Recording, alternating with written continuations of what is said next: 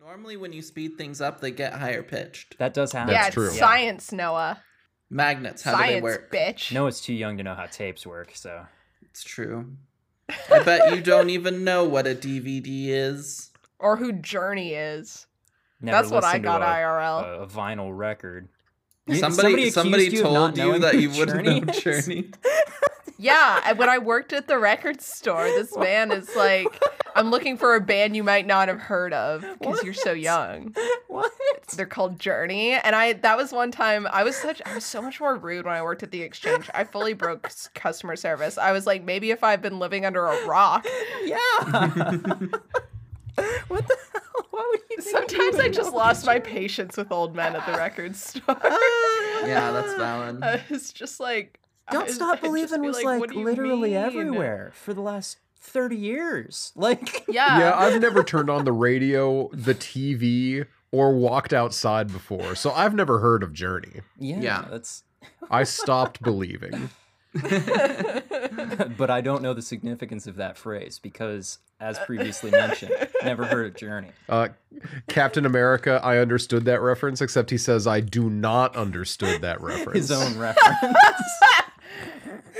But you know, a band I am aware of. What, Foo what Fighters. band?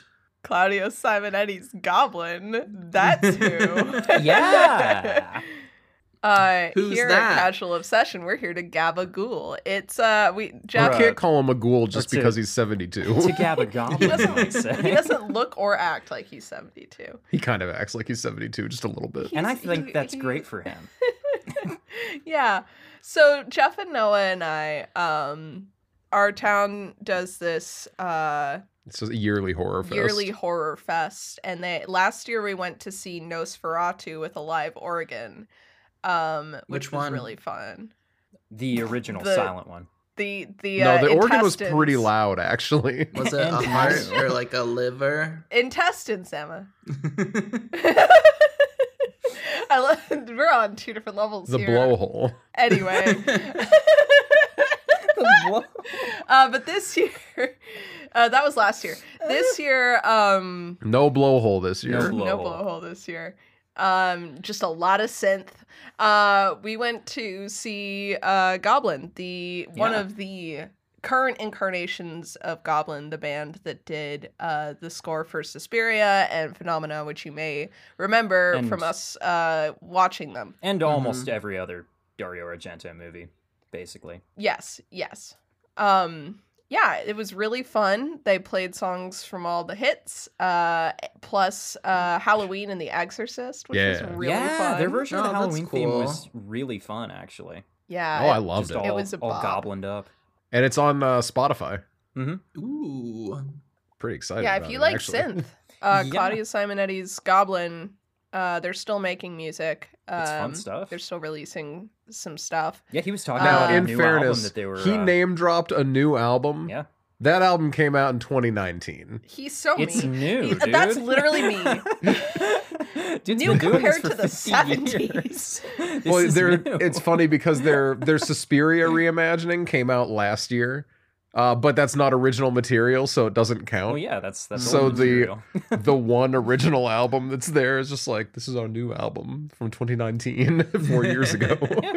Yeah. The got a devil is problem? back. The devil is back. I love that as a title. Yeah. It was so fun. It was a really fun show. You know, and fair warning though, you almost see Dong in it. There are two 3D rendered men. Where one of them, I was so excited, right? If there was going to be a horrifically 3D modeled dick on one of those ugly 3D models. Sorry, hold on. Just Because- for context for anyone listening, they had a video screen up. Yeah, Oh, yes, I'm showing sorry. videos on There was a the video entire screen way up, through the set and- the whole time. Every Yeah, song we're had a watching people video. get murdered. We're watching all kinds of stuff, and I'm like, There oh were a my lot god, of boobs as I well. can't believe Lots we, of boobs. We were so close to being able to review it, saying, and there was Dong, but there It was so, so close. close. Honestly, so close. when they were playing the song from Tenebrae, I thought there was going to be more boobs, but there wasn't. There could have been astronomically more boob in the Tenebrae video. Yeah. Yeah. There was tasteful of them, frankly. Very, yeah. They picked the coolest looking kill. the crowd was small. When That we was went to Nosferatu, unfortunate. the It was theater was disappointing. packed. It was sad, and as a result, the energy was as good as it could have been. Yeah. With Also, it was a 9 p.m. beginning to the concert, that. and I feel like that hurt it. old. A bit. But at one point, he's like, "Here, sing along with this," and the energy was incredibly low, and he just kind of laughed, and he was like, "Okay, no, never mind." Yeah. That was for Suspiria. Yeah, you did too. your best. Yeah, it was really funny. He's like, "I get that you guys know how it goes. That's Stop it." hilarious. Oh my god.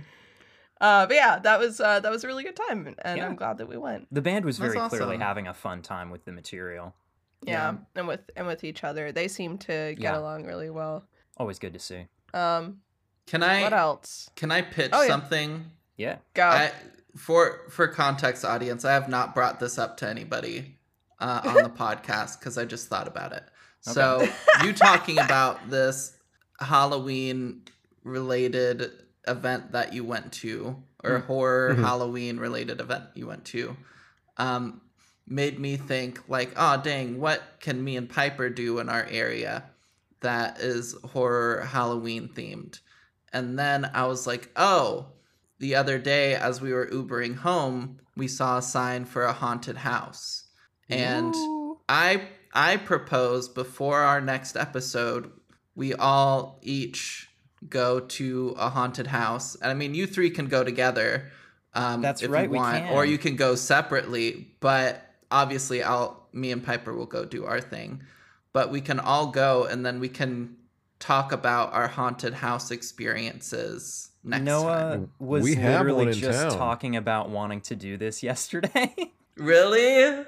I think it'd be so fun. Yeah, we have a Noah. haunted house in town that's been going strong for a real long time, and Mm-hmm. I've always heard that it's really good, but I've just never gone because I've never gone to a haunted house actually. Be a new Yeah. experience for me. Me neither. I went to like a haunted hayride with paintball. It was pretty fun. Paintball, Very wow. different Holy experience. Yeah, they had okay, let me tell you. There was the hayride, and then in the like back of the tractor they had mounted paintball guns, and you could shoot at the scare actors. That sounds incredible. awesome, actually. It was a lot of fun. Was it like zombie themed Um, or? Yeah, Oh, that's awesome. it was a good time. I love Um, that. I'd be down for that. I have to steel my nerves though, so Not me. I'm built different. I I'm buy just my gonna shit nerves. myself. I think that'd be other, great, though. Other ghouls. I think so. More Noah and I traditional watched The ghouls. Lost Boys. Yeah, Oh, we watched Lost Boys. I've never watched You know- Lost Boys. I'm happy to say, whatever you think the movie is going to be like, it's probably that. It's about Yeah. Whatever I've you've thought absorbed culturally. Honestly, I haven't absorbed too much culturally about The Lost Boys. As it turns out, neither had I. I had no idea what this movie was about because I was like, oh, I've heard it's kind of like a little bit gay and there's like vampires and it's California. Okay, firstly, the gay is not subtext. It's not like overt, but it's way more overt than you would expect it to be when people say there's some gay subtext in this film. good. I love that. That's a big plus. It's super It's corny, but not in a goofy way, and then it is. It's corny in such a sincere way. It's like we're doing leather-clad motorcycle vampires, and we're Mhm. doing it. And it's like, Good. okay, good. When they say, Good. like, all of the energy you would expect from a movie about vampires in the 80s titled Lost Boys, all of the kind of energy and whimsy and kind of adventure of that kind of concept of like kind of how reckless like teen boys would be if they were immortal. It's Yeah. really fun. It's just it's a really kind of it is a classic for a reason. So it was a lot of fun to watch. There's an original song in it that plays every now and then that just explains to you that vampires can't die. That's so good. I love when songs. Wait a minute. I love when movies have a song in it that just explains something about the people in the movie. Yeah, that's great. I didn't know. Okay, confession time. So this is a problem of mine. When a song from a movie gets really big, I often don't know that it's from the movie. Oh, sure. like the Scott Pilgrim song, the Metric did. Mhm. But Cry Little Sister, I didn't know that was from Lost Boys. I was like, Cry Little Sister, Wait, is that which is in Lost Boys. was that not made for Lost Boys? It is. It's the theme. Oh yeah, okay, cool. Oh wow. Yeah, theme from the Lost Boys. Yeah, the sung lines basically just give you like a real quick rundown of this is what vampires are like. I love that. That's great. Yeah. Yeah. It's really fun. I enjoyed it a lot. Also, it shares an actor with the movie we're watching tonight. The actor that plays Tommy in Friday, the Final Chapter. Also, sorry, I'm reading. Noah pulled up the Genius for Cry Little Sister, and now I'm reading some of it. Yeah, I just pulled it up to remember the lines are "Thou shalt not fall, thou shalt not die, thou shalt not fear," and then "Thou shalt not kill," which that's not true. Oh. Anyway, the actor who plays Tommy Jarvis in Friday 4 also plays a character named Edgar Frog, who is he has a brother named Alan Frog, so they're Edgar and Alan Frog, Incredible. like Edgar Allan Oh Poe. my God. Anyway, Edgar Allan Frog. and they're just these two teen boys who lurk at a comic shop on the boardwalk to warn people about the vampires to in hand them a town. comic book titled "Vampires Are Real" and "How to Kill a Vampire." So good. I don't like horror comics. You'll like this one. Yeah. Edgar and Yeah. Alan hand you a comic book that says the seas are lousy with Draculas. Anyway, that was a good one. Jeff, you Nice. had one to Gab, didn't you? I do. I watched Reanimator because in the last episode, Noah was like making fun of me for not having seen Reanimator. Frankly, hey, I mean, now that you've seen it, I was right to, right? Honestly, I didn't love it. I Oh. I like it. Right? I liked it, but I feel like I actually kind of just I liked From Beyond better. Well, I've never seen From Beyond. I don't know, so- like there. See, like in terms of like as a cringe Lovecraft fan, right? I love Herbert West Reanimator as a short story. One of the things that I Mhm. really love about it, though, is that our boy Herb gets his start while he's fighting in World War One, and to remove that from his character, I feel like kind of removes one of the things that I thought was cool about him. Not that it like spoils the whole story or anything. Yeah. I think with the alterations that they made to bring it into what was at the time a modern setting was like really neat, and I thought what they did with it was cool and such, but like just as a movie to watch, I didn't love it the way that I was hoping to, you know? That's fair. That said, net positive review from me though. Wouldn't hesitate I was to gonna watch say you it can't again, I tell me don't that you think. didn't love his wonderful Yeah. his wonderful relationship with his roommate, where he's just like, "Oh, what did you want me to say?" He's a perfect asshole, really. They're portraying the character really well, I think. Yeah. Oh, sorry, your cat's dead. Don't know how to tell you. Anyway, I'll be back later. I was gonna bring it back. I don't. What are you mad about? I love it because it really is if Victor Frankenstein had a one friend, one Yeah. singular friend. Well, and I love how like they don't even really become friends. They live in the Nope. place together, but like they're not friends. What if Victor Frankenstein had a roommate Just a roommate. That's all it is. Who yeah. hated him. who hated him? Yeah. The school stuck me with this weirdo, and he kills people in his basement. I'm very unhappy. And he's like a little bit annoyed by it as well. It's a fun character dynamic, you know, the mad scientist and the regular guy. hmm I love a mad scientist and regular guy dynamic. Yeah. It's just fun Yeah. shit. Yeah. I I'm glad you read found a this out. horror novel. Yeah. Oh, Well, it's not a novel, it's a novella. oh, Ooh, Yeah. easier to read. even It's quicker. called Nothing But Blackened Teeth. Mhm. It's like something that I've seen thrown around a lot and like recommended a bunch. Yeah. And so I picked it up and read it in one night because it's like 125 pages. It's very short. Oh, that But- was short. If you're in our Discord server, you read my opinions. That's right.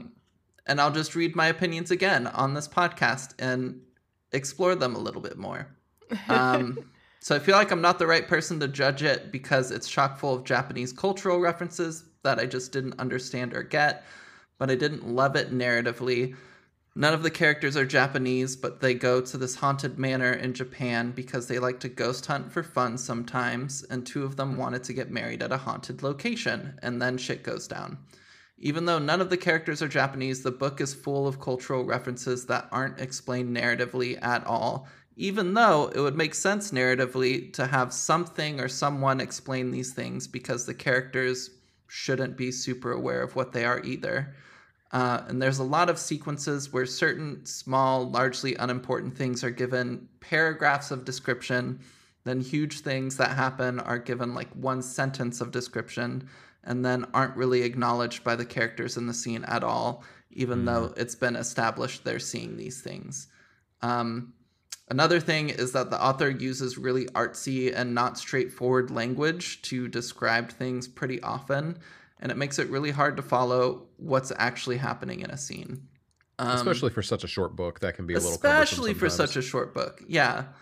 And all of the characters have like a lot of drama towards each other and a lot of history and like secrets and things, and you're expecting all of these things to kind of like blow up into like a larger thing as the book goes on, and none of it really ever does. And it's just like, I've spent a good portion of today looking at people discussing the book. And on TikTok, I searched the name of the book, and like the first like 8 videos were all negative critiques on it.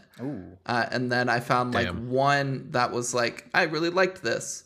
And people in the comments were like, I liked it, but like these parts were weird, or like I just didn't get what they were going for here. And the person's like, yeah, I totally understand. It's weird. And I'm like, yeah, I just think it could have been done a lot better. And it could have been structured a bit better.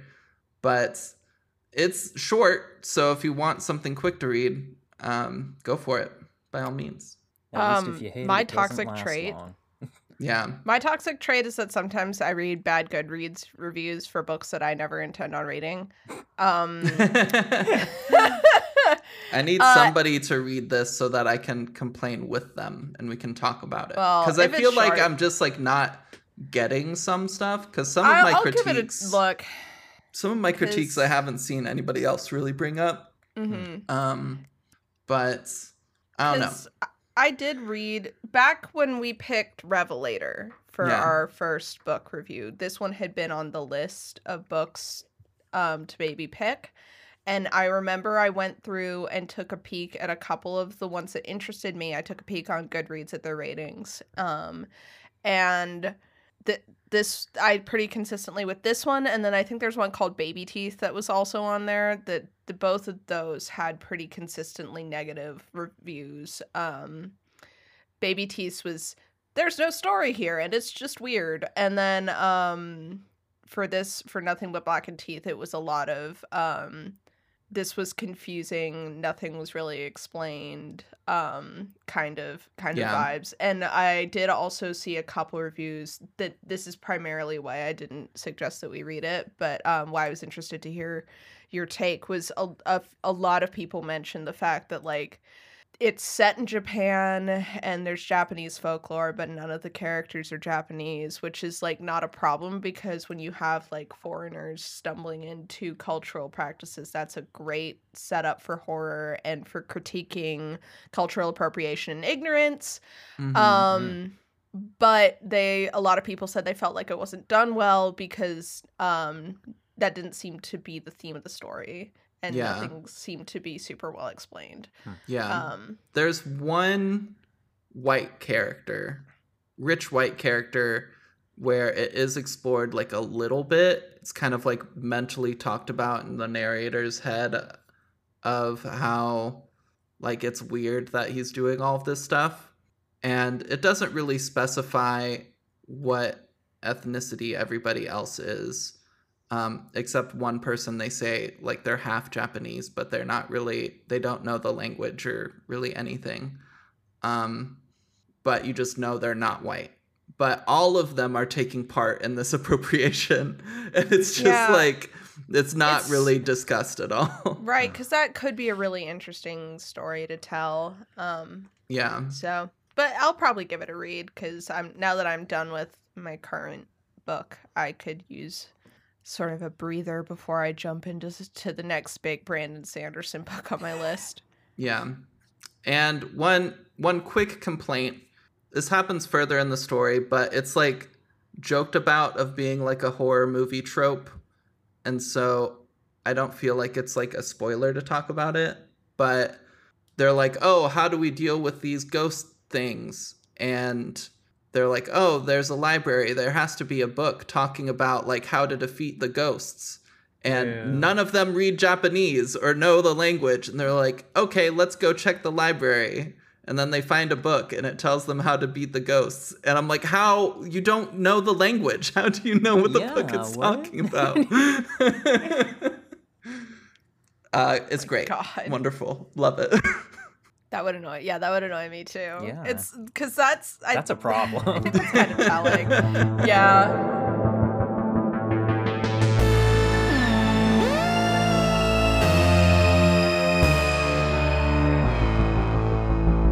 It's like, you know, it's a Friday the 13th movie, so the plot synopsis is simultaneously really easy and also the most difficult of all, because how do you remember all the events of a Friday movie in order? That's just So true. it's an impossible So true. task. It's just a jumble of bullshit and kills. Right? You remember the end.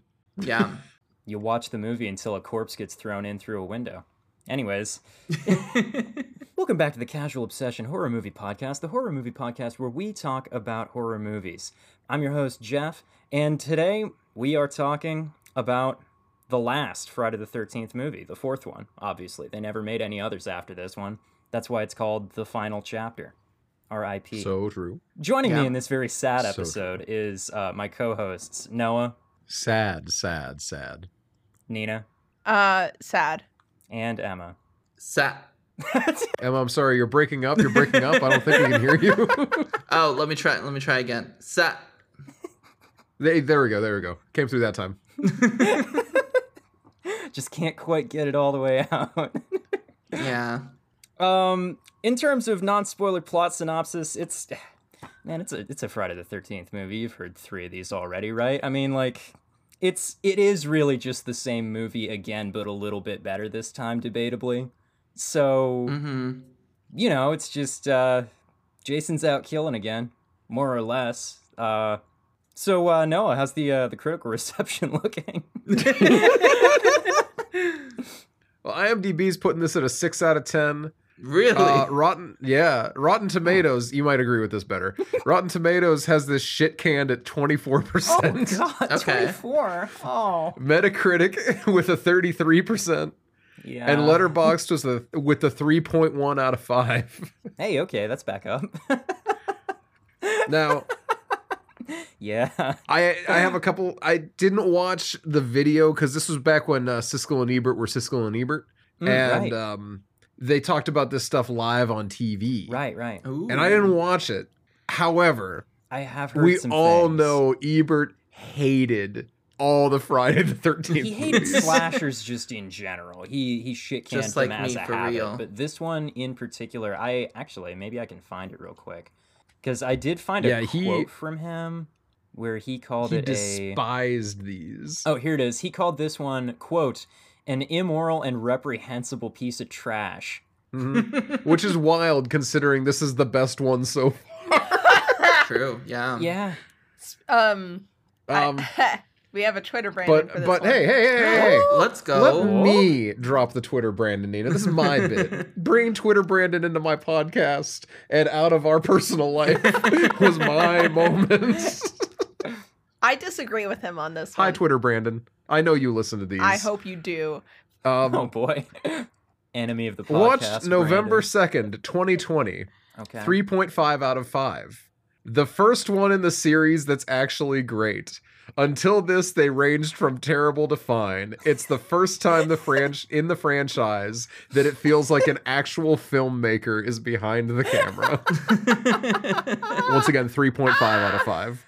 So glad they finally I'm- fired that Walmart director they had before. Like, I'm in your What? walls, Twitter Brandon. I went through to check his ratings of the rest of these. Because over the last 3 years, he has finished most of the franchise now. Okay. Mm-hmm. He considers 4 and 6 to be the peak of the Fridays. Common opinion. He loved 5.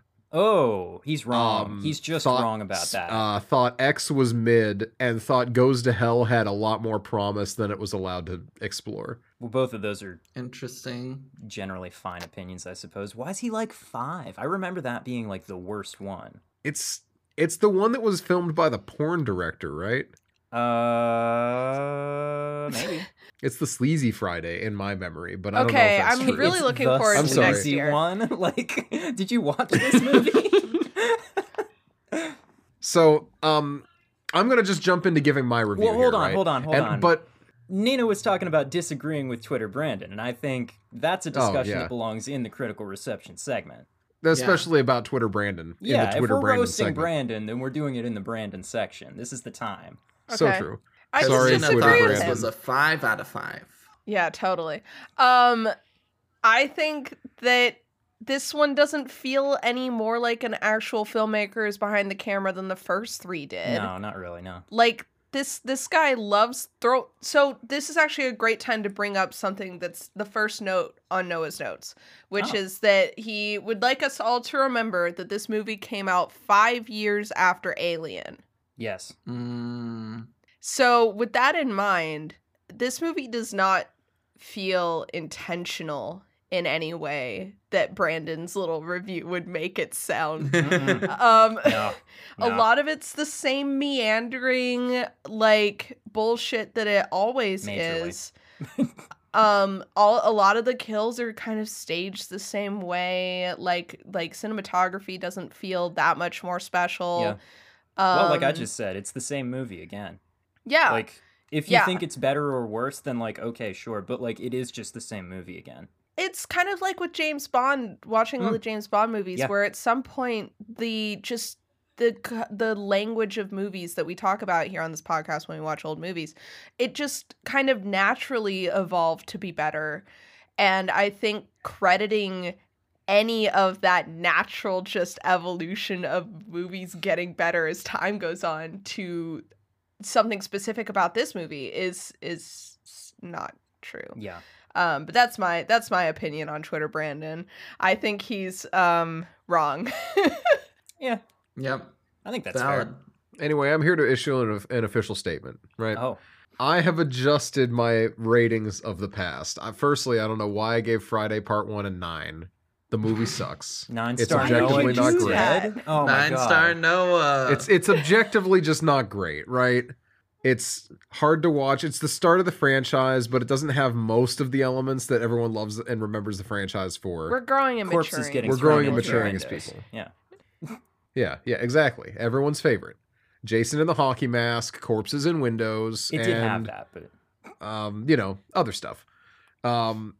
I actually went through and bumped down my reviews of the other ones because I enjoyed this more than 1 and 2 and Fair. about equally with last year. Oh. But then I rated this one a 5 out of 10 and I'm like, what are the other ones? Out of curiosity. Oh my god.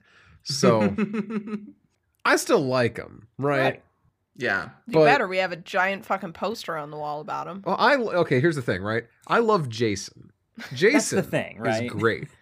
However, Friday the 13th Part 2, 3, and 4 could be cut down into about a 2-hour mega movie, maybe not even 2 hours. And you wouldn't lose much. I would hate that. So you said a 5 You out might of 10. like it more if it was 3 90-minute movies. I'll say, Rick. yeah, watching the clips. You're cutting 2/3 of the movie out. Watching the clips of Suspiria and Phenomena over the music last night, I was struck with nostalgia for movies that I didn't like while I was watching them because of the music and the fact that they were showing the best parts of the movies. I was like, yeah, Suspiria is great. I don't like Suspiria that much. I do. I was But I did reminded before. that Suspiria is a fundamental element of how I feel about horror because of the pearl-topped pins in the eyes. It's gorgeous. It's really pretty, but to The me, rest it's of the like, movie, okay, but like that specific bit. The thing the about love, It's the like eye looking at an pins. art like piece. the soundtrack and the visuals are constantly warring to be the biggest thing demanding your attention, and because of that, the story suffers. It has to. It would get in the way. Anyway. But that's how I feel I could watch a Friday movie, is if you made it into a music video. one might say that could be like the ideal way to watch Friday the 13th movies, because then it would just be a kill montage, and that's all a slasher is trying to be usually. Yeah.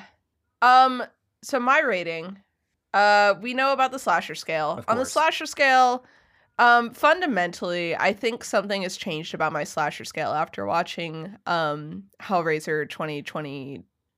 Two. Is it 2021? 2. After watching Hellraiser 2022 and Malignant, my slasher scale has been skewed to the point where it's basically just my normal movie scale, because I've realized I do like slashers when they're good. Yep. This movie is a this movie's like a 3. Nina's out here with Aw. Friday or with Nightmare on Elm Street Part 2 and 3 erasure, acting as if she didn't like those. Yeah, I did like Nightmare. I do like Nightmare. It's almost what I because like it's about original and new and a fresh take on the genre. what I like about Jason is who he is in the pop cultural consciousness. I like the Jason who uses sign language in Worthy Kids videos. I like the Jason who doesn't like sex and alcohol and drugs and is just a mama's boy. Like, I like this kind of woobified version of Jason who is still a murderer, mind you, way more than I like the actual movies. But I do think that kind of by the 4th movie, we're starting to see that cultural consciousness come through in the character itself, specifically in the opening scene in the hospital. Feels very no sex, no drugs, Jason, and throughout this whole movie, basically. And then also The ambient horny energy brought him back to life. yeah, exactly. But see, here's my thought though, is while like Freddy is remembered in a very specific pop culture way as a funny, goofy quip guy who murders people, and everyone forgets the fact that he was a child murderer and that was his whole thing. Jason never really actually hits in the movies, because like Freddy hits that point really quickly. Actually, He hits starts that point. wisecracking early on, yeah. And you bypass all the child murderer, Freddy Krueger stuff. By the 4th one, I don't remember that being nearly the plot point it is like in the beginning, We're right? gonna find out in a couple of weeks. And then, Yeah, we'll we are. find out, in 2 weeks, find out how we feel then and if I eat my words. But my memory here is Jason actually never hits the point of where he sits in pop culture. In the Okay. movies, he never quite hits that But point. I see the foundation of it, especially in this movie with the ending and the way they defeat him. It's very that, and then how he's the whole like Pam's head shrine thing, dressing in the sweater and whatever. Those two kind of similar moments, and you know, the rising from the dead because he senses people are about to get it on. That's great. That's like, I'm seeing why in the first like 2 or 3 movies I was like hardy har, but I don't really get why this is the pop culture version of Jason we got. But by this one I'm like, okay, I can see why we've turned this character into who he is today. But yeah, 3 out of 10. I did not like this movie very much. No, okay, I'll give it a 4. 4 out of 10. Hey. Cause you know what? It's an 80s movie. It was watchable. I knew the characters' names. I can tell you probably all of the characters' names in this one. Cannot do that about any of the others. So I know Teddy's name. True. Ted- well, who Teddy, could forget? Because Jim, he's Teddy, you wanna give Teddy Bear a Jim, kiss. Sarah, Sam, Doug, and Paul, Doug. and Trish, and Tommy, and the twins, one of whom is named Tina. I don't know if they were both named something close to Tina. Terry is the other one. Terry and Tina, and then Rob. I have You're beef with Rob. forgetting a character. Jason. Jason? Jason. Noah, also, you got interrupted and you were saying that your old rating for the movie was a 5 out of 10, and then you readjusted things. Oh, no, but- this is the 5 out of 10 movie. I rated this a 5 out of 10 after watching it. I'm like, yeah, you know what? This is a solid 5 out of 10. And I don't know how high a Friday can go, but I realized that while I love Friday Part 6, and that one's going to get bumped up just by my love for it, the other ones I do not love as much as Friday Part 6. Yeah. So they got adjusted accordingly to match a more truthful scale system. This is Okay. a 5 out of 10. I think before, when I did my initial watch through, it was a 7, maybe. Mhm. That seems fair. Yeah. I think my initial watch through of these from 2018, Years past. when I watched through the first 7 of them, I think it was like a 7. Got it. Nina talking about how Jason turned into a like anti-drugs and sex and all of these things like character made me think like the Dare program from way back when should have had a shirt that was like Jason and then it was the Dare logo and then underneath the Dare logo it said you to try. So it's like dare you to try with like Jason on it. And he's like, I think that would have been pointing. great. Yeah. I'd like to use this as a moment to plug Nina's Redbubble. Yeah, my Redbubble. I have actually got Jason as Smokey the Bear with a sign that says no sex, no drugs, no alcohol. And then another version that says only you can prevent premarital sex. That's so good. I So gotta those go are on buy my those. Redbubble. I need to redo them. They're not up to snuff, but Oh, well, then they're I'm gonna still wait there. until you do They're that, funny. then. Nina did it for me back when we lived in the Corey apartment, they're- and then we never Ooh. got around to buying them. Wow. Unlike the Candyman poster, which I would change nothing about. I think it's perfect. I look Yo, at that it every thing's day, and I'm like, I'm a fucking genius. Mhm. It's a good design. That one But was yeah. like that one came with the new movie, right? So it's not that old. No.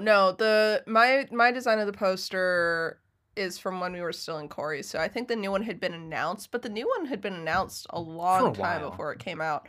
Yeah, we Yeah. watched in this apartment is when we saw the new Candyman. Mhm. So that was actually purely fueled by old Candyman. I love Tony Todd. Mm. Oh yeah. So, anyway, Back to the task at hand. What's Emma, your what's rating, your Emma? rating? Emma? Oh wait. Okay, I call 2. I call. Yeah, That's I'll, a generous I'll say guess. maybe a 2. You think Emma's not dipping mean, into like I don't think zeros it's as here? low as Because- VA. I don't think it's as low as VHS 1. But Which that was that negative was one, that was wasn't it? I was gonna say it was a Okay, 0. so I'll say I think- 1. I'll say 1. I think all of the other ones I gave 1. That's why I think this is a 2 because it's objectively because of the windows better than the other ones. And all the At the slow-mo. very least, all the windows are better. Yeah. There is a lot of slow mo. I posted in our chat when I started watching this movie, like, why do I constantly forget how bad these movies are or something? Yeah. Something along those lines. It's kind of like how when women give birth, they have a hormone that makes them forget how bad being pregnant and giving birth is. Yeah. It's like that, but for Friday the 13th movies. I think that's called selective amnesia in this case because I don't think you get a good thing out of it in the end. Yeah. You just repress So, it. So I felt that way at the beginning, and I hated the beginning. And then as we got to see the interactions of the characters we were going to be spending the movie with, I was enjoying it a bit more. And I was like, oh, maybe this isn't that bad, because this one has like a bit more of a story to it, and the characters actually feel like characters that are like kind of people and have a dynamic. Yeah. So I was enjoying it a little bit more. I wasn't actively hating my time. And then the ending I just hated. And by ending, I mean like the last like 20 minutes. Oof. Oh. Really when like Jason starts actively showing up and killing everybody is when I was like, oh yeah, I hate this again. Oh. Oh, see, I was going to give you. I assumed you meant maybe the last 5 minutes. And I'm like, yeah, I get I that. also I could hated back that. that, Yeah, but- I also hated that. Mm. But I'm going to give it like 2.5 out of 10. Oh. That's not me saying 2.5 just to fuck Noah's guess over. That was, I had predetermined that I was gonna give it a 2.5. Hey, I'm still the closest by like a long by shot. Price is Right rules, he still wins. So True, yeah. Well, Price is Right rules. No, you can't go over, but you yeah, can it's go as under. close as Yeah, you can. true, Whoever's closest without going over. Yeah. Nina's over here like 2 stars and 1 penny. But Jeff, what about you? I mean, like, I feel like at this point, me picking a number is like pointless almost, because it's a Friday the 13th movie, and that means that I'm for the most part incapable of judging it objectively because I just love my special boy. I rate it Friday out of 13. So true. Nina's dying right now, but Fuck you. Wow. I think this movie does suffer a bit from some of the stuff that it went through in production and in post-production. It's very obvious that an awful lot of shit has been cut out of it. Even by Friday the 13th standards, you know, like even some of the bullshit feels a little bit disjointed, and there's just not enough Jason in it, actually. He is absent for too much of this movie, I think, but like even so, I still really like it, you know? Mm-hmm. That's fair. But we need a number, because I don't think we've ever not given a number before. We've never allowed anyone Jack. to not give a number. So you have to say a number. My heart is telling me 10, but my brain is telling me 7 might be generous. In terms of like objective quality of the movie, come on, I know it's not great, but I love Jason. So I think special boy. To be properly fair to the integrity of the rating system, I'm gonna give it like an 8.5. Okay. Which I'm Weirdo. once again, No. I'm aware is too generous of a number, but once again, I don't care. So Yeah, that's okay. Yeah. Trigger warnings, though. This movie is, it's an 80s slasher. It's got some stuff in it that you might want to be warned of. There's a dog. The dog does die. And double warning, dog suicide. Yeah. Yeah, he jumps out a window. So the dog dies in a way that'll make you say, "Did the dog just die?" It's never like confirmed. We don't see a dog corpse. You watch it like spoilers. You watch the dog jump out a window slowly, and that's it. And then the dog never shows The up dog's again. just I gone thought after when the mom reacted to something, I thought she was reacting to the dog corpse, but that. But no, she was reacting to seeing Jason moments before she was killed off screen and never mentioned again. Yeah. So, dog. Yeah, that happens. Question mark. Yeah. Yeah, it's weird. I can't figure out why it happens. Honestly, even. I thought, oh, the dog's trying to get away from Jason. Sure. No. Nah, though. No, Like- that's not it. The dog jumps from the second story window. Yeah. Question mark. Other things to warn Other about. people though. survived that fall. So Yeah. anyway. It's the movie's a little inconsistent about whether a second story window is a survivable fall, but Movie says hard no until the last 5 minutes. yeah. Other things to warn about, though, we've got a little sexual coercion that does happen early on in the movie, which is done by a character who, the moment he's introduced, makes a joke about doing some necrophilia. So, yeah, there's just some gross and unsavory characters. Don't worry, he dies pretty quickly after that, but not quick enough. Yeah. What else? There was something else, wasn't there? Oh yeah, we got lots of nudity. There is a lot. Lots of the most in the nudity. series up to this point. But Mhm. no dong. No dong. No dong. We've got male ass in reasonable quantities, actually, but Yeah. Yeah. no dong. There's plenty of man ass. You know, actually, that is one thing I will respect the Friday movies for, is they don't shy away from man ass. They don't. They really don't. You know? They're like, people are skinny dipping, and they are skinny dipping. No trees to block the man ass. Mhm. But I want the dong. But we want dong, and we're not getting any. Yeah. You know? Yeah. Unlike the characters in this movie, am I right? But don't. So true. We also got sexism in this movie. There's some sexism. Yeah. Once again, it's a Friday the 13th movie. I mean, come on. If there's not an incel character, Yeah, then what are we- you even doing? God, the incel character was so bad. There are two That's incel Crispin Glover. characters. Oh, Crispin Glover. Like, I It think was Ted is. wild. I think Ted also qualifies. I was as an thinking of incel. Ted yeah, when but I he's an said it. incel. Fair, but like the fact that he keeps calling Crispin Glover a dead fuck, and he clearly like keeps getting so worked up about It it. He's really like, I bothers told you him. not to call me that. And he's like, well, maybe don't act like a dead fuck. And he's like, I've been meaning to talk to you about that because actually, and it's like he's crying actively right now. He And he's seems like, really, hey, really Ted, I've got upset something I want to about talk to you it. about. Stop talking to me We're and gonna being a get dead into fuck. this in Go a few flirt with the minutes, girls. But I That's love what I the want way to talk Crispin about. Glover is so deeply emotional about literally everything that happens in the movie. Like the more dumb Everything it that is, happens, the more he's about to invested he cry is. about. Yeah, He's like the got Jordan sad Peterson of eyes. Friday the he 13th. kind of is actually. Yeah, he's just like Ted. I think what we need to do is we need to be monsters. We.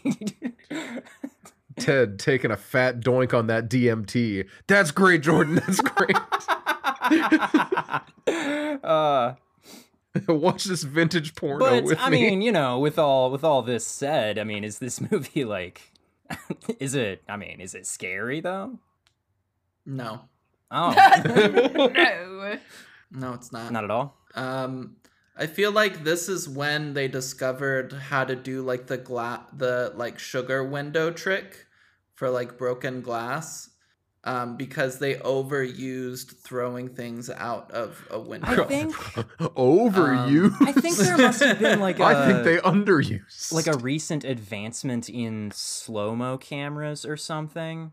Mm-hmm. And it's Yeah. more so that than the glass, because sugar glass has been around for like millennia at this point, I'm pretty sure. But It's the same vibes as the 3D effects in the last one. 100%, Yeah, 100%. it really is. I feel like this movie could have benefited a little bit by being intended for 3D, actually, Because of the windows and the glass. because of the windows in the Yeah. glass. Like Yeah. they could have had like shards that of was glass scary. falling on the camera or something like that. That could have been fun. Yeah, that was the scariest part was Just all how the- many broken windows there All were. the glass. You don't think dog Yeah. suicide is scary? You know, I don't want to sound. I don't want to sound heartless. It's funny, But there's not many moments in this movie that were funnier than that moment. Okay, it look, happens, and you 'cause can't the dog- figure out like.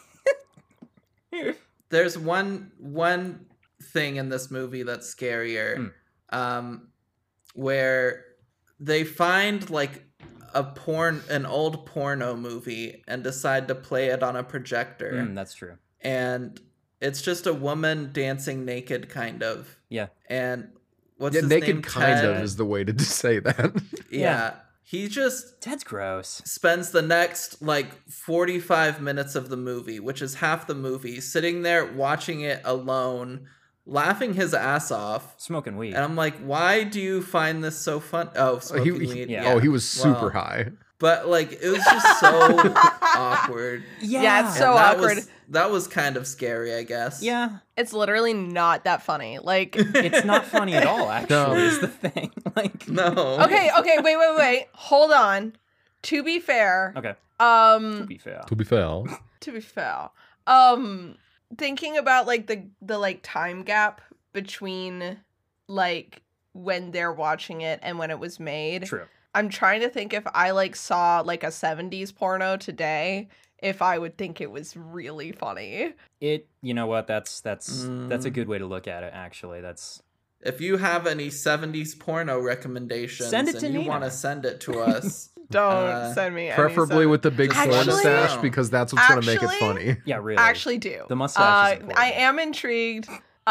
We watched X forever ago. We did. And I've been thinking about it ever since. So Nina admits to thinking about porn ever since X. Wow. I'm thinking about Mia Goth and Jenna Ortega. That's what I'm thinking about. Anyway, Jeff, I heard you had a recap. A synopsis of the rest of this movie. All right, so this movie picks up immediately where number 3 leaves off. This is the last in the Friday series to do that, actually. And it's important to remember the second, third, and fourth movies, just this one and the previous 2, all take place over the course of like 5 days, canonically. Not on Jason's birthday. No longer Sad. on Jason's birthday, no. All right, so the night after the events of the previous film, once again, this is reading from Wikipedia. The night after the events of the previous film, police are cleaning up the grounds, and Jason Voorhees' body, believed to be dead, is taken to the morgue. There's this really funny scene in the beginning where, like, the ambulances are pulling up to, like, collect all the corpses and such. And apparently the ambulance drivers have not been informed of what the situation is because they're pulling up and talking to the cops, and the cops are directing them around. And the cop is, like, you know, talking to the driver of this one ambulance and says, yeah, yours is over in the barn there. And the guys say, yeah, all right, what's wrong with him? And there's this, like, 2-beat pause before the cop goes, he's dead. They're all dead. And the ambulance guys are like, oh, all dead. Some emergency. So they go, they collect the corpses, they take him to the morgue. Whilst in the morgue, Jason senses that the fucking creepy morgue guy is being too horny, so he spontaneously revives, escapes from the cold storage at the hospital, and kills him with a bone saw, which was ready. And then he also kills a nurse with a scalpel. This is the scene where the sexual coercion occurs, and it's immediately afterward that they are both murdered. The following day, a group of teenagers are driving to Crystal Lake for the weekend. The group consists of Paul, his girlfriend Sam, Sarah, her boyfriend Doug, a character referred to in this Fucking synopsis Doug, man. as Awkward Jimmy, who is Crispin Glover, and Ted. Awkward Jimmy? I mean, like, Awkward Jimmy? If you're That's gonna- so mean. if you're gonna call him one Just thing, call him Jimmy. you could just call him Jimmy, but oh man. Along the way, they drive past Pam Voorhees' like gravestone, which is really funny that it's just by the side of the road. Yeah, they just popped it on the side of the There's road. not even like No big deal. the rest of a cemetery properly there. It's just they also drive past a hitchhiker who they make some unkind jokes about, and Jason stabs her through the neck. They are It's kind of rude of Jason. I mean, it's the same even thing. do anything. It's the same thing he does with most people. She kill was them. just sitting there eating a banana, though, and he never kills anyone for just eating a banana up until this point. So maybe that's true, actually. Anyways, they arrive at this house that they have, like, you know, rented for some period of time, which is next door to a house where the Jarvis family lives. What are their names? Trish, Tommy, and their mom. I don't think this synopsis makes any mention of the mom, actually. That's weird. They also Because have, she's a non-character. She's- She doesn't even die in a fun she's, way. She's barely there. Her death doesn't get a scene. It's like, I kind of understand it, but also their dog's name is Gordon. He is a golden retriever, and he's the suicide dog from later in the movie. While going for a walk the next day, the group of our teens meet twin sisters Tina and Terry, and pretty much immediately just go skinny dipping with them in the lake. Trish and Tommy happen upon the scene, and Trish is invited to a party that's going to take place that night. Afterward, their car breaks down, and Trish and Tommy get helped out by a man named Rob, who is out in the woods hunting bears? That's what he says, at least. Tommy spots pretty quickly that he couldn't possibly be hunting bears, presumably because there aren't bears in that area. It's not really elaborated on because nobody listens to Tommy. Also in this scene, this is kind of weird. Tommy, like, tries to repair the car, which is a weird thing for a 10-year-old boy to try and do. In an earlier version of the script, Tommy was supposed to be some sort of an inventor, and the way that they win at the end of the movie was supposed to be that he was supposed to build some sort of, like, microwave gun or some bullshit like that, and use that to kill Jason. But then they decided that Interesting. wouldn't play well enough, that wasn't a good direction for the movie to take. So instead, they altered the character so he's very into things like horror movies and practical effects, and he's always making these puppets and masks and such. And between that and the fact that his name is Tommy, it's a generally accepted thing that it's intended to be a reference to Tom Savini, who is back to do the effects on this for the first time since the first movie in the series. Oh. Yeah. Tommy boy. Kid is good at making masks. Presumably because it's I Tom was Savini expecting made him all to of have those. I was expecting him to have like hockey mask somewhere and Jason take it. That would have been neat. If like Jason's hockey mask gets like destroyed or something, and then he just like finds that and puts it on. That could be neat. Yeah. Anyways, later that night, the teens begin their party. A jealous Sam sees Tina flirting with Paul and leaves. She goes out to the lake where Jason impales her from underneath a boat. When Paul goes out to look for her, he gets harpooned in the groin. God, I love that. Jason, like, he stabs him in the dick with it, and then he, like, hoists him as well. Terry tries to leave the party early, but Jason stabs her also with a spear before she can even get onto her bicycle. He pins her to the wall on the outside of the house. Mrs. Jarvis arrives home and discovers that the power is out because Jason literally just grabbed the box and pulled it off the wall with his hands because he's on some brute force shit. He's the Jasonator now because it's the fourth movie. While searching for her children and her dog, she gets killed off screen. There is a deleted scene from the end of the movie where they happen across her body, but it gets cut because of some bullshit that I'll explain after the synopsis. Trish and Tommy arrive home, realizing that upon realizing that their mother is missing, Trish goes back out to search for her, and she finds Rob's campsite. Rob is the brother of the character Sandra from the second movie. I don't know if anybody even would remember her at this point because the characters in these movies are always just so forgettable. But it is revealed that, oh my God, he's actually hunting Jason. Oh, he's after like revenge for his sister, and he explains how Jason's body has like disappeared from the morgue and stuff, and that he's here for revenge. So, being worried about Tommy's safety home alone now, Trish and Rob both return to the house. Meanwhile, back at the party, some dancing occurs at one point, and tell you what, I don't know how it is that Jimmy manages to get laid after dancing like that, but he does. And after this happens... Yeah, no, he's doing. Yeah, apparently, fun fact, that literally is just the actual way that Crispin Glover danced. Like, they asked him to dance. Oh, no. I don't know if the instruction he was given was dance awkwardly or anything like that, or if he was just told, we're gonna put some music on and you need to dance. But, like, the way he dances is so ridiculous and so... I don't even know how to describe it. But according to Crispin Glover, that is just the way that he actually danced in clubs at the time. Yeah. In any case, he gets to go upstairs and has sex with Tina, and afterward he goes downstairs allegedly to get a bottle of wine, but it kind of seems like it's mostly just to brag to Ted that he got laid. And while he's in the kitchen shouting to Ted about where the corkscrew is, Jason takes the corkscrew and stabs his hand, pinning it to the counter, and then he hits him in the face with a meat cleaver. Meanwhile, Tina upstairs is wondering where he is. She looks out a window and sees that her sister's bike is still there. And then Jason bursts through the window and throws her to her death. She falls down and crashes onto a car, blows out all the windows at once. And I think this is my favorite kill, actually, because I love the, like, her falling down and hitting the roof of the car shot. It's very cool. Meanwhile, Ted, smoking weed, has been watching Stag films on an old projector the whole time.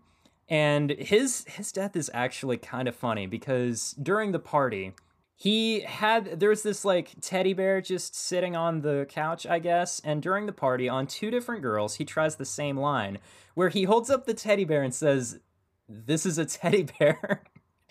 And then, without any reasonable pause in between, he says, "Want to give Teddy Bear a kiss," as a reference to the fact that his name is Ted. He gets shut down harder the second time than the first, which is hilarious because he gets shut down hard the first time. Whilst watching these movies, since he's so high and he says he's also been drinking wine, he starts talking to the woman on the screen, and he tries the same line on her just as the tape runs out. So the movie is over the moment that he says it. And then while he's just standing there in the projector light, Jason stabs him in the back of the head with a kitchen knife. And he bleeds all over the projector screen as he falls down. Jason then goes upstairs where Doug and Sarah have been getting it on in the shower. And after Sarah gets out of the shower and goes to, I don't know, get dressed or whatever, Jason goes into the bathroom and kills Doug by punching through the glass door of the shower and crushing his head against the shower tile. Although the way that it's edited, it kind of just looks like he grabs his face really hard and that kills him. Yeah. Sarah finds Doug's body and screams, tries to escape, but she gets killed with an axe to the chest through a door. Once again, lots and lots of brute force coming off of Jason in this one. Meanwhile, Trish, Rob, and Gordon go next door to investigate, and they discover all these dead teens' bodies. Gordon, it says here Gordon flees. This is the part where Gordon dies. He jumps out of a window and he is never seen again. He shatters the glass on his way out. I don't know, whatever. Jason kills Rob in the basement as Trish runs away with Rob's machete in hand. She and Tommy barricade themselves inside the house, but Jason breaks in and chases them into Tommy's room. Trish lures Jason out of the house and escapes, and she does this by jumping out of a window. A second-story window. Now, this is the same height as the second-story fall that killed Tina, but Trish survives this because she lands in the mud instead of on a car. And her acting in this particular little scene is actually really good because as she gets up, she's very clearly like kind of fucked up about it. She's having a hard time with it. The way like all her movements are very stiff, very cautious, as though she's worried her entire body might be broken, which it might be because she just fell out of a window. But she goes back into the house. Meanwhile, Jason exits the house, and I don't know, maybe I watched this movie twice. I watched this scene specifically like 4 times, and I cannot figure out how this is supposed to have happened because we are shown her walking into the house and we are shown Jason walking out of the house, and it looks like they use the same door. So logically, it seems as though they must have walked past each other, but this is not what happened. This is a very lazily made movie in an awful lot of regards, so I'm willing to just chalk it up to being bad continuity. Basically this works as an attempt to lure Jason out of the house. She goes back into the house and discovers that Tommy has not run away, actually. So she grabs herself a weapon, sensing Jason behind her, and she swings at him. She tries to fight him off, with a machete, actually, but then she gets overpowered. Meanwhile, what Tommy has been doing upstairs is shaving his head and doing some makeup to try and look like a police sketch of child Jason from the first movie, which Rob had so with bad. him. It's ridiculous. Yeah. It is completely absurd. And this is the point where like I kind of don't like the direction the movie is taking, but this next kill I think almost makes it worth it because it's very cool. So having disguised himself to look like Jason as a child, Tommy manages to distract Jason for long enough that Trish hits him with the machete, but she only hits the mask like off of his face.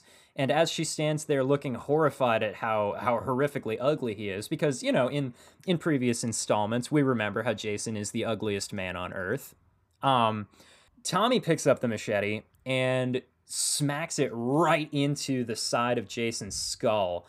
Jason falls down on the floor with this thing stuck in his head, and it like splits his head open as his head like slides down the machete, and it's obviously like continuously cutting it further open.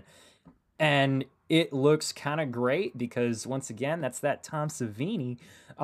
Jason's head there is fully just like a hand puppet that Tom Savini is like operating himself as it's happening, and his like eyes are moving while it's happening, and it looks really cool. And then as they're standing over his corpse, Tommy notices that Jason's fingers are moving a little bit, so he starts hacking at his body over and over, yelling things, and Trish kind of tries to stop him but can't, and we get a white wipe transition to a hospital scene where some basic Friday the 13th movie hospital scene stuff is happening. Basically, there's a doctor saying some things, and there's a cop saying, "You better get some rest, little lady." And then Tommy comes in and they hug, and he has sort of a weird look on his face, and then we get a white wipe into the credits. And that's the movie. God, that ending was terrible. Yeah, it's so bad. It's not the best that it could be. I just do not enjoy Tommy Jarvis and his addition to the movies. Okay, so I feel like Corey Feldman is putting in a good performance here, but we can't get away from the fact that the character is just not super well written as an addition. He just doesn't need to be there. He's just not. Well, it was part of the intent going into it. I might as well just keep throwing trivia out here. Part of the intention of including the Jarvis family was to try and have a little bit more of an emotional core to the movie, more of something, to have the teens who are supposed to get murdered and you don't feel bad about them and that happens. But meanwhile, you can also have a group of characters that maybe you do care about. Maybe you are worried. They also kind of wanted to shake up the slasher formula a little bit by having more than just a final girl. They liked the idea of having a child there for you to be afraid for as well, and to have that child be not just the one who kills Jason, but to be like one of the survivors just in general. They thought that would be a neat thing. Because an awful lot of what was going on with this movie in the making of it, the reason it's called The Final Chapter, it was intended to be the last one, because going into it, basically they were thinking, it's 1984. People aren't into slashers anymore, They're apparently the box office get of a couple of, of slashers in general at that time was like starting to dip a little bit. And it's hilarious looking back on it because like Nightmare on Elm Street hadn't even come out yet. And they were like, oh man, slashers are over. Nobody's ever going to be interested in these things. So we might as well just wrap it up, quit while we're ahead. But then also, like, as they were making the movie, it's pretty clear that like they were still thinking like, I don't know, maybe we make another one, because in conversations about how to kill Jason at the end of the movie, Tom Savini was like throwing out ideas for different ways they could do it, and one of the ideas he suggested was a decapitation, and he was real into that. And then they were like, maybe we don't decapitate him so that we can, just in case, Yeah. Right, of course. Just in case. I liked the little kid except for the end. Yeah. Where he was like, I'm going to shave my head. And he's good up until that point, right? Like, and then the end where like the camera just hangs on him creepily looking over his sister's shoulder in this hug. And I'm like, are they trying to do a thing of like, he's going to be the next Jason? That was the idea, yes. It was just...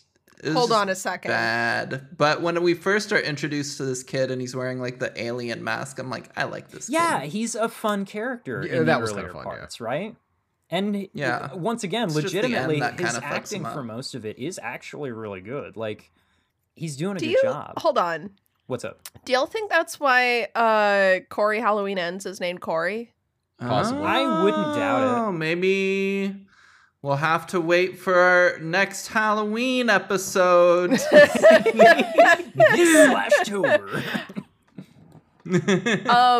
Yeah, I wouldn't doubt it. I like the character idea. I don't love the implication. I don't love how Trish treats him at the end of the movie. Like the doctors are right. He acted reasonably in the realm of a 10-year-old who's been severely traumatized and acting in self-defense like that. Yeah. Who read those newspapers about how this guy's come back to life several times. And Trish is like, oh my God, he's evil. Other characters I don't like. Rob. Don't like Rob. Don't care for Rob. Think he's too cagey about the whole hunting Jason for revenge thing? No, I don't like that I think Trish acts stupid around Rob. I know it was the 80s. Yeah. But like everything to do with their relationship is really annoying to me. I don't like how she meets this random guy in the woods and then brings him to her house, invites him to come into the house, and then tells him that they leave the door unlocked all the time. Yeah, she's real stupid Trish, about that, yeah. Come on. I was expecting him to be more significant. Yeah. He's not there. But then enough, he just right? died, and then, if I'm remembering correctly, because it feels too humorous to be real. But does he die where you have an He's external killing shot him. of the house and people running out and Yeah, he's like, yeah. he's killing me. Oh God, he's Okay, killing so me. yeah, I actually didn't believe that was Jason and that Rob was dying. I thought there was like a prank being played So because the it was thing so about comedic. that So scene bad. and the thing about that line, even from early test screenings, people have been laughing at that moment, right? The reason it's written that Oh, way good. is because it's based on a real thing that happened. It's based on a real murder where a woman was getting stabbed to death outside of her apartment, and the whole time she was screaming, "Somebody help, he's killing me, he's stabbing me, he's gonna kill me, someone help, he's killing me," and nobody came to help her. And the writer basically heard that story and was like, holy shit, that's so fucked up. That's immensely fucked up, Okay. isn't it? I'm going to put that into this movie to try and make this scene scarier and darker and more like morbid. But he just made it funny by accident. He did. Yeah, because that's if you only put that, scary in real life. Yeah, if you put that into maybe Especially the kind because of it's- setting of if you put it in the setting of like Evil Dead Rise, Sure. like Mhm. An urban That isolation would work kind of for me. setting, right? Where it originated, Yeah. where it belongs. But if you put it in this, and especially I think the big problem is putting it in Rob's mouth. The guy who came out here to hunt Jason. Yeah. Especially it would work really well after in the he Scream tells them movies, to but run not in away. this. After Yeah. he tells them to run away Yeah. and then is like, oh Yeah. God, somebody help me, he's it killing just doesn't me. make sense for Like, him. makes in that no moment. sense. Now, Yeah, what I no, think it doesn't. would be It's perfect- really funny, though. Jimmy should say this when he's being killed. Jimmy should have a longer kill scene, and he should be the one yelling, "Oh my God, he's killing me!" Because that's a Jimmy thing to do. Right, That makes and then more sense, all his yeah. friends would be hearing him and not helping him, which is exactly the setting you needed to happen in. Uh-huh. Yeah, I was just about to say the way that this works is literally only if other people hear it and ignore it. That's what makes it scary. It would have worked great in Friday Part 3 with Doofy McGee Incel with Shell. his chest of props, Yeah. who's just like, Incel Shell could have ho done ho that. ho. Yeah. Mm-hmm. I remember nothing about Friday. You don't 3. remember Incel Shell? There was a character who was constantly scaring people and then also wearing makeup, and so he walks up with his throat cut, and they're like, "Very funny, Shelley. Leave us alone." And he dies and then he's there dead. because his throat's cut. It's the same thing. Yeah. Like, they already did it better by having it actually work, but Aw. instead we have Rob, he's killing me, Rob. Yeah. Yeah. Yeah. Um, I'm gonna explain the bullshit that I mentioned during the synopsis just real quick. please do. Okay, so they made Yeah. this movie, and Tom Savini had all these cool kills, and they had all these boobs and whatnot. And then Of course. the MPAA decided, as they frequently did before the era of streaming when they kind of lost all of their power, they decided to hold the movie hostage, and they just kept like sending it back with censorship notes and shit, just being like, hey, you gotta bring this and this down by this much and blah blah. And basically what they had to do was cut an absolute shit ton of the violence, the gore out of it. For whatever reason, cutting boobs was not an important thing. They were like, we will not compromise even a single boob in this movie, but what we will do is cut kills and shit. And The basically, boobs are the heart of the Friday the 13th franchise. honestly true, actually. But so basically, what they did was they said, which kills specifically do we want to not cut off of? And they decided the big one that they wanted to not have to cut was Jason's head sliding down that machete. And they were willing to cut pretty much anything else as much as they needed to, as long as they could keep as much of that as possible. And that's why the kills are so incredibly truncated every time that they happen. I really wish there was an extended cut of this floating around that had just like It's everything actually still in it, but insane that there's not. right, Like, that would have been a wonderful addition to like the Blu-ray box set they put out in 2020. yeah, it could be. It Like- would be the new definitive edition, like immediately, because it would be so much better. Yeah, because they did. They're all widescreen, and you can tell that they were never meant to be widescreen, and they're all upscaled, and you can tell they were never meant to be Of upscaled. course. The least they could do is give us the murder cut, where Yeah. every one of these like chopped, because you know for a fact Tom Savini has the murder cut at home. Oh, yeah. You know he does. Absolutely. Why would he not? And they could splice it let's in. go find him, because allegedly we know several people who may know him. Doesn't he live in like Pittsburgh? Yeah, he lives in He's a Pittsburgh. Pittsburgh So boy. yeah, he's not that hard to find. So let's go Can't get be. Tom. Also, that's another guy. Speaking of Pittsburgh, that's another motherfucker that looks like he's from Pittsburgh. Oh, yeah, that's a Pittsburgh boy right he's there. Yeah. so fucking Pittsburgh. Tom, Cody. if you're listening, I love you. Please come We on the love you, podcast Tom. with Absolutely, the yeah. with the extra 20-minute murder we cut do of love Friday you, Part Tom. 4. and we're a local podcast, which is why you should care. We love Pittsburgh. Grass- We love Grassroots. Pittsburgh here. Erie grandma's from is Pittsburgh. functionally Pittsburgh. Yeah, my grandma's from Pittsburgh too. My grandma-in-law is from Was Pittsburgh. R.I.P. Was. Oh, my grandma from Pittsburgh's dead too. Yeah. Whoa, that's crazy. This is what happens when Emma steps away, is you just start bullshitting. Nothing is about happening Pittsburgh. here. New podcast drinking Let's game. just where riff we on start Pittsburgh. riffing on Plot. something incredibly stupid, and you think it might be just because Emma's in the bathroom. Take a shot. It happens more often than you might If you think, but when you're looking for Now it, that you'll you've find heard it. us say these words and you know to pay attention for it, you might notice it happening. Doesn't happen every episode. Sometimes Emma's here when it happens. That's true. This is That's also true. true. But it always happens when they leave. Without fail. I literally, it's so bad that I just don't have anything to say. To be honest, the thing I that don't I can actually have think that of much to to say like about this movie. start talking about would be like trivia and stuff, and I don't want to do that without Emma here. Yeah. So- Because some of the trivia when is I like, was- neat, and some of it's terrible. But When I was doing my notes for this movie, right? I was, God, how far were we into it? I had 1 page of notes, 1.5 maybe. is that all you have? And Holy we're about shit. halfway into the movie. No, but I have 2 pages of notes. Is how many notes I That have. is not much for you.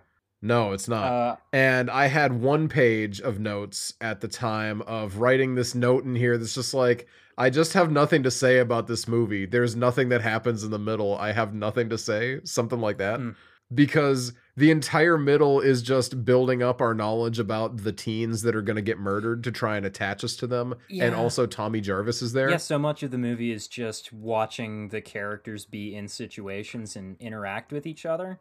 And unlike in Friday 3, where as we learn about the characters, we also get to watch Jason murder some people on the side. Yeah, Or was that Friday 2? It was that both. happens in all of them, I think. You know, we don't get as many side murders in this one. And I Yeah. think it's partially probably because of, Family. the, You've well, got not an just extra because of cast family. Thank you, characters Vin to Diesel. Throw in rather No, than... it's I think it's probably because they also had to pare down the violence for their ending shot. Mm. So they really didn't have any room to waste on murders. Yeah, no room for it. Yeah, ultimately, had to squeeze in more boobs. But- obviously, I mean, Of course. There's so many in this it's movie. a lot. It's Like- it feels excessive. And every time you think this is surely the last one, Ted puts on. there's a movie. another skinny dipping sequence. Yeah, Multiple skinny dipping the scenes. vintage porno. the old timey. It's not technically technically speaking, they're called stag films actually, but yeah, like oh, it because just, you showed them at a stag and they drag. just keep coming back to them every time. Like it pops back to Ted and he's laughing, and there's whoever else may be in the room, maybe not. And it shows you whatever he's seeing on the screen, and it keeps doing it. It just keeps happening. Yeah. I don't know. This movie still sits in like a happy part of my heart because unlike Emma, I love the Jason ending segment.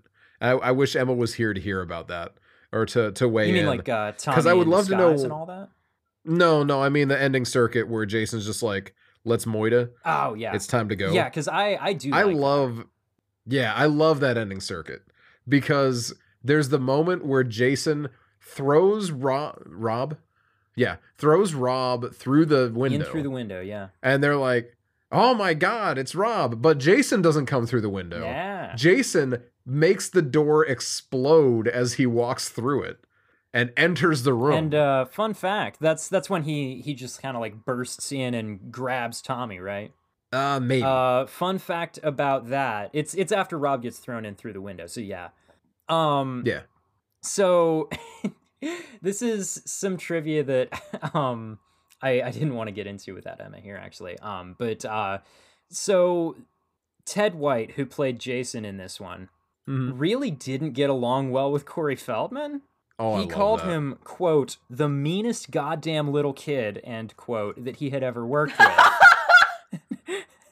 And it's if you listen to Corey Feldman's side of the story, he wasn't getting treated great by the director either. It doesn't seem, from all accounts, it seems like nobody was getting treated well by the director. It seems like the director, Joe Zito, is kind of a piece of shit from the way that he treats actors. And Ted White actually took massive, massive issue with that and had a fairly combative relationship with him on set because of it.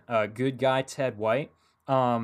So when that scene came up, he kind of took it as his opportunity to get back at him a little bit, to kind of try and scare him a little bit. So when the cue hit, he waited just a little bit longer so that Feldman would let his guard down, thinking that like the stunt had just failed or something and that they would do another take and then it would happen. And then he explodes through the door and he grabs him. So that reaction of like shock, the face that he makes, the way that he yells, that's largely genuine actually, because he was legitimately a little surprised by it. I love that. That's great. Right. Also, I might as well just get into a couple of fun facts about Ted White, because this is a man with a pretty interesting career. He was a stuntman for a long time after getting out of the Marine Corps, and I was about to say, this is Marine Corps Jason, right? yeah, this is Marine Corps Jason, but the fact that he was in the Marine Corps is kind of like not all that important, because he actually had an incredibly notable stuntman career. He doubled for John Wayne and Clark Gable, among other notable actors. Oh my god. Jeez. Yeah. He was, at the time of being Jason, at the time of making this movie, he was 58 years old. Jeez. Okay. Yeah. Like, what the fuck? How you gonna be 58 years old and you're out being Jason? That's insane. It's crazy talk.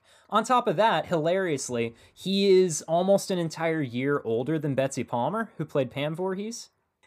She's supposed to be his mom. That's so funny. That's just funny. Right?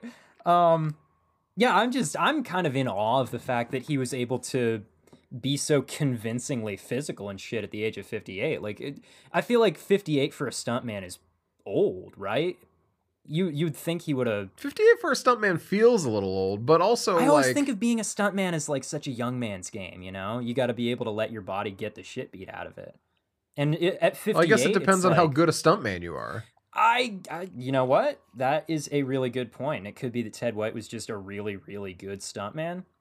He only just died like and last this is, year too, at the age of 96. I don't want to be rude to Kane Hodder. We all love Kane Hodder. Nothing but respect Do we? for my king, Kane I hate Hodder. Kane Hodder. What? No. You don't even know Kane Oh. Hodder, Emma. You haven't seen his Jason movies yet. You'll love him. I hope. God. I will. Do you legitimately think that I will? I think you will like hearing about what he commits to as an actor. Being Jason. However, mainly. what I was about to say though is, with all respect to Kane Hodder, the man didn't know where to draw the line. Mm. You know, he's one of those guys who is the epitome of give his entire body and soul to the work he's doing, to his own physical detriment. That's very true. Yeah. And you get some great shots, like the burn, like when he fell down the flame or the stairs while he was on fire, and then they didn't cut because he didn't make the cut sign, and he climbed back up the stairs and was on fire the whole time and suffered permanent scarring and everything for it. Like, king shit, honestly. Insane acting. However, that is the mark of a guy who is a great stunt guy, but not a guy that cares about himself. And that's why I would say that this dude maybe is a better stunt performer. He also, just another thing about Kane Hodder, though, and the main reason that I love him is he was known on Friday the 13th movie sets for arguing with directors when told to do something, frequently saying things like, Jason wouldn't do that. Jason, Look, the man who's never spoken a single line of dialogue other than going, But Kane Jason, maybe. a man whose does. physical prowess varies wildly from movie to movie. Man who falls off chairs, but also can rip a God, an I electrical do- box out of a wall. Yeah. I do love him falling off the chair. That's such a humanizing Falling off the moment chair for in I that miss second little- one was great. Yeah. I miss my clumsy boy. Clumsy Jason I was do. so 'Cause he had a bag fun. head. I You liked couldn't him see. a lot. I mean, I trust Kane because I heard he really like method acted and went camping in the woods at like a lake and killed a He bunch really of teenagers did murder those teenagers, yeah. to really get in Jason's Mhm. head. And so I feel like he would know best out of anybody how to accurately portray our baby boy. Yeah, I Jason. actually did hear that at one point while he was camping in the woods for Jason research, he was like at the same, in the same area of the woods that Viggo Mortensen was camping in for Lord of the Rings, and they just like hung out together for a while. Yeah. Yeah, they I shared heard a that they too. shared a roadkill deer. Yeah, that was on Yeah, the set of yeah. And Jason they made Takes New passionate Zealand. love. Jason Takes New Zealand is one of my favorite Friday movies. I'd actually Yeah. watch the shit out of that. Jason wouldn't get very far. I feel like the Kiwis would shut him down. I just love the idea of Jason entering Trying to attack me with a into machete. That's not what very we do cool. in the shadows, and they're just like, "There's a new man in town, and he could be quite nice if we What's don't know." that accent? I don't know, man. It's a doofy ass voice. I'm my Taika Waititi's not very good. Jeff just did an incredible was Taika Taika? Waititi. Hey. Jeff did a really good one, and you talked over it. I was doing my bit. It's not my fault Jeff didn't hear me. I did hear you, and your accent sucked, frankly. Yeah, I This know. is like Swedish. I don't know what that was. I'm just. It doesn't fucking I matter. thought you were going for like a Nandor voice. Oh yeah. Honestly, I probably confused Nandor's voice with the voice Taika put on.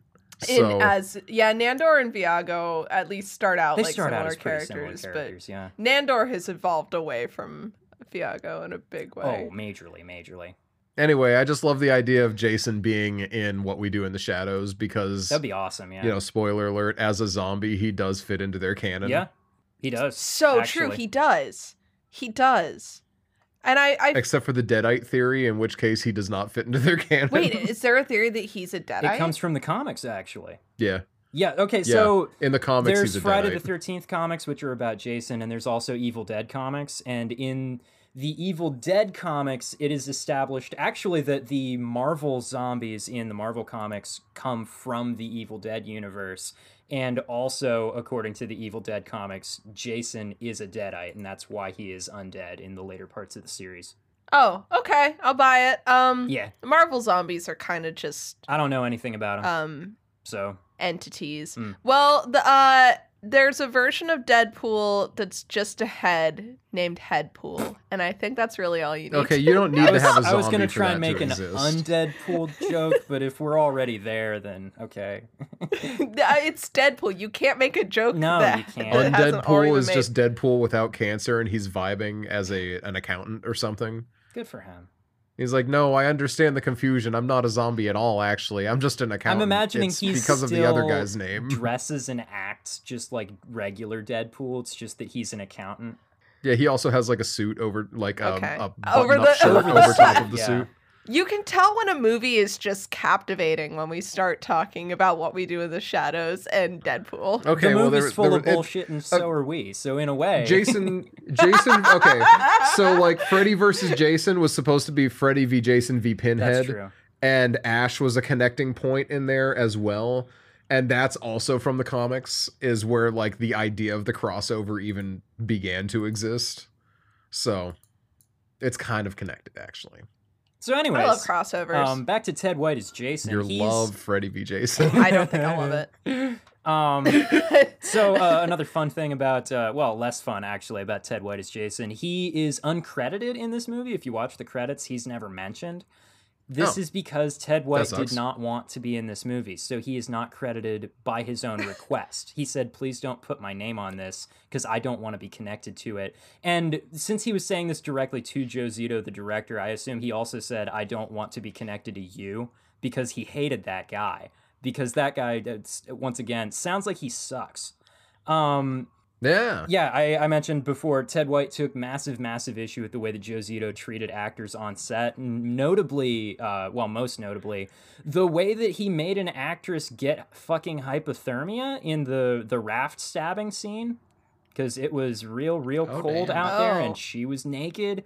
And he wouldn't let her get out of the water and get warmed up and shit in between takes for way too long. And it got all the way to the point where Ted White basically told him, I'm quitting this fucking stupid production immediately and walking right off now if you don't let her go warm up immediately. So they finally did. It was already a little bit too late because she already had fucking hypothermia, which is goddamn ridiculous. So fuck Joe Zito. Joe Zito also made 2 Chuck Norris movies. Indeed, Oh my he God. did. So that tells us most of what we need to know about this dude, right? He almost made... Well, good. Um, Good for Ted White. I he guess. he almost made a Spider-Man movie long before Sam Raimi ever got the chance. There was you can find information about this really fortunately ill-fated Spider-Man adaptation that Canon Films almost made, wherein Spider-Man was not the Spider-Man that you know from the comics. He was more like a werewolf but a spider, and Doc Ock was called Professor Octopus. And his catchphrase was saying "okie dokie" all the time. Professor Octopus. Are you? He's You're me. not joking. This is I serious. am not joking. This is a movie that actually almost got made. And this is one of the dudes who was attached to direct it. Yikes. Yeah. I actually have nothing to say to that. That's obscene. Right? It's very, very bad. And Professor Octopus was gonna be played by Nick Cage. That might have saved it. Oh, That might have saved it, actually, you know? Because I'm imagining Nick Cage saying okie dokie, and I think it works. oh, yeah. No, I definitely think that Yeah. works. Yeah, Are you you know, kidding me? like- Hell yeah. Okie dokie. I've changed my mind. Yeah, I'd watch the Changed shit my out of that. mind. I would be laughing at it. This It is wouldn't be my good, Zack but I'd Snyder's- watch it this- anyway. This is my Zack Snyder's Justice League. I'm not willing to go that far. Yeah, let's see. I think I might have blown most of my trivia at this point. And once again, this movie is so largely full of bullshit that there's really just not even that much to talk about. So, what's everybody's favorite kills? Yeah. I think mine is the one I don't twin even- getting thrown out the window and hitting the car because I like the way that like the windows blow out and stuff. It's a cool set of scenes, set of shots. That is fun. Axel's Axel's pretty good. The bone saw kill is nice. He like cuts his throat with the saw and then turns his head all the way around. It's rad. It digs in pretty good. I wish we got to see more of it. The Savini edition. I Yeah. want the Savini cut, damn okay. it. So I don't like the kills in this movie very No? much. This is my hot take. Aw. I think a lot of them are stabbing through material or like cutting someone's throat from behind or throwing them out a window. Like it all seems very standard slasher stuff. I think my favorite's the groin harpoon because Okay, that's really good. That is, it's a the good groin choice. harpoon is this easy standout because apart that one and then obviously the thrown out the window landing on a car thing is fun, but it's still It's like not we super see the thrown out the remarkable. window thing twice more after that, Yeah. so it loses its sparkle for me. Sure. But and then everything else is pretty much standard basic. We've seen this kind of kill before. It's cool looking, but it's not like anything. I think part of the problem is we watched Lost Boys and those kills Oh. are off the chain. Oh, okay. Absolutely off the shits. You're gonna love it whenever you watch Just it. as a side note, though, so- I think Groin Harpoon could be a cool band name. Yeah, absolutely, but it does just sound like slang for a dick. Yeah, Yeah. True. and Okay, you got me there. feature, not a bug. What's up, babe? I got my groin harpoon ready to go. Anyway. It's more like a groin squirt gun, honestly.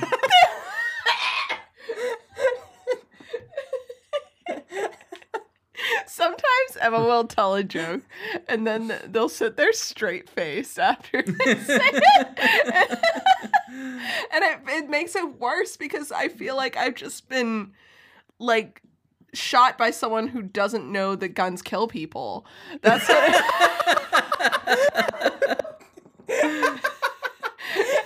What a take. That's such a specific feeling to have. well, that's how it feels. Guns don't kill people. My jokes do. Anyway, what are other people's favorite kills in this movie? I like the dog suicide because The way that the glass shatters and explodes out is really cool. Yeah. The dog is also a good dog, and I don't believe that the actual dog got hurt based on... That's like one of my things is whenever the dog is clearly having a good time. And this dog This is dog's very tail clearly... is wagging. Yeah, in the dog suicide scene, as the dog is jumping out the window, it's like it's not even like a big jump. It's like It just, the way the that dog a looks jaw- so focused on the fact that he is doing his job. And and he looks like he's getting appreciate ready to him. land on something, right? It's the kind of Yeah. jump that you might expect from a dog who's hopping down like off of a porch, maybe. Yeah. Like, Yeah. Yeah. not out a window. He was Yeah. training for Air Oh, Bud. maybe he was. Yeah.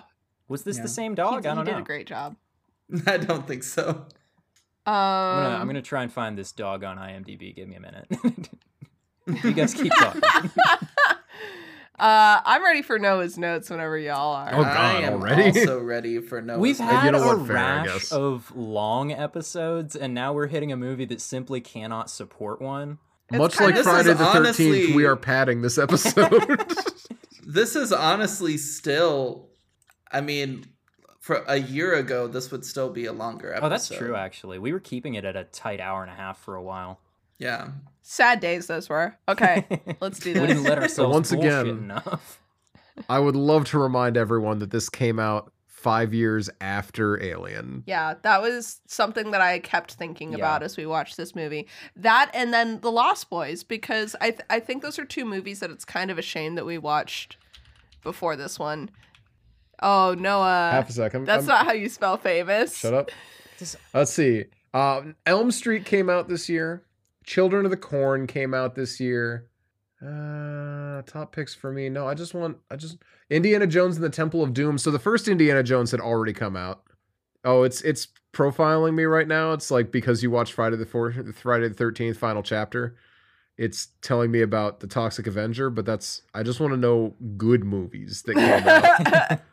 Oh, there's a new Toxic Avenger movie coming out, isn't there? I Or am being worked on? I am tentatively excited, but Toxic Avenger sure is a movie. Yeah. Ghostbusters came out this year. Oh, wow. Back to the Future as well, right? Because 84, that's... Gremlins came a out this lot year. of shit came out in 84. You know, I feel like it is really important just Context. every now and then to, because we talk about movies being older sometimes, and sometimes you can like lose a little bit of context. Sure. Like Alien and coming out in like 79, sure. That's very early for movies. For right? something so of that there's a lot of nature. stuff that you might not have heard about. But then every now and then I feel like we do need to be reminded that in 1984 The Terminator came out, Yeah. which is a good to look at movie, a well-written movie, a well-paced movie. Since I used it as my frame of reference last time that we talked about when a movie came out, the James Bond movies that came out around this time. 1983 was Octopussy, which is a movie that I've seen. That feels like a movie Oh. from the 60s, which is God. No. shocking. Okay, Oh, but no. 1985 was my favorite Bond movie, View to a Ooh. Kill, with Christopher Walken and Grace I Jones. find a computer indispensable. So, Actually, could you put some respect on its name? It's Professor Octopussy. So true. Okie dokie. okie dokie. Oh no! This is gonna Yeah, go what else? right next to what- Epic Bad Luck John on Carpenter's my The stupid Thing quotes had been list. out for Bad 2 years luck. by the time this came out as well. Yeah, Yeah. There's- Still haven't watched that. Ooh, This we is- gotta it's cover really it good. sometime. I am Okay, so afraid I- you won't like it, but Terrified. it is really good. I think that that's also important to note because we've been talking about movies that have come out recently too. And sometimes I'll go see a bad movie and I'll remember that. And while we were watching Friday the 14th, Right. I really want to call it that for like no reason. Friday the 13th 4. I was watching it and thinking to myself, because there are actors I'm starting to recognize in this one, right? Crispin Glover.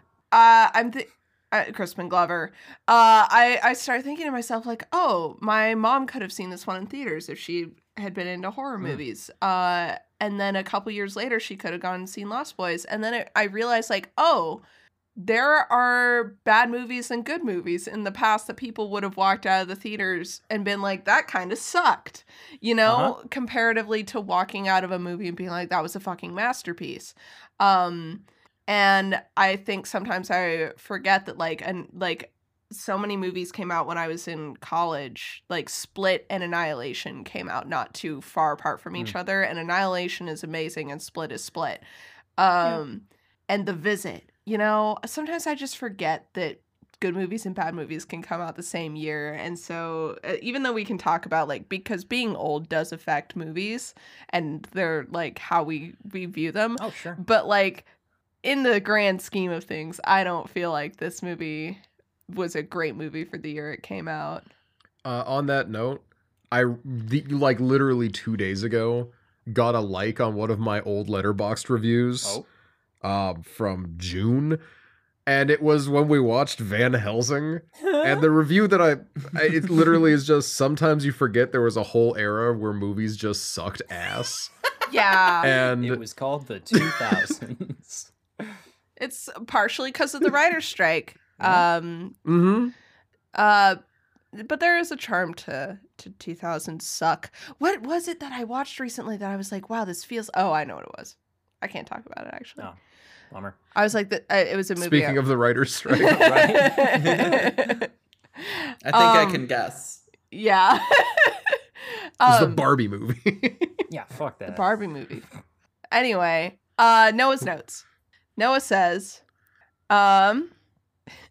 whose hands are like so big? Jason's? Yeah. Oh, he got Okay. big hands Noah- in this, yeah. Yeah. Yeah, his giant hands fall out super close to the camera out of like the gurney where he's covered up like so many times. I am choosing to believe Noah's- that that's Jason just like putting his hands out of the gurney to be annoying. Ugh.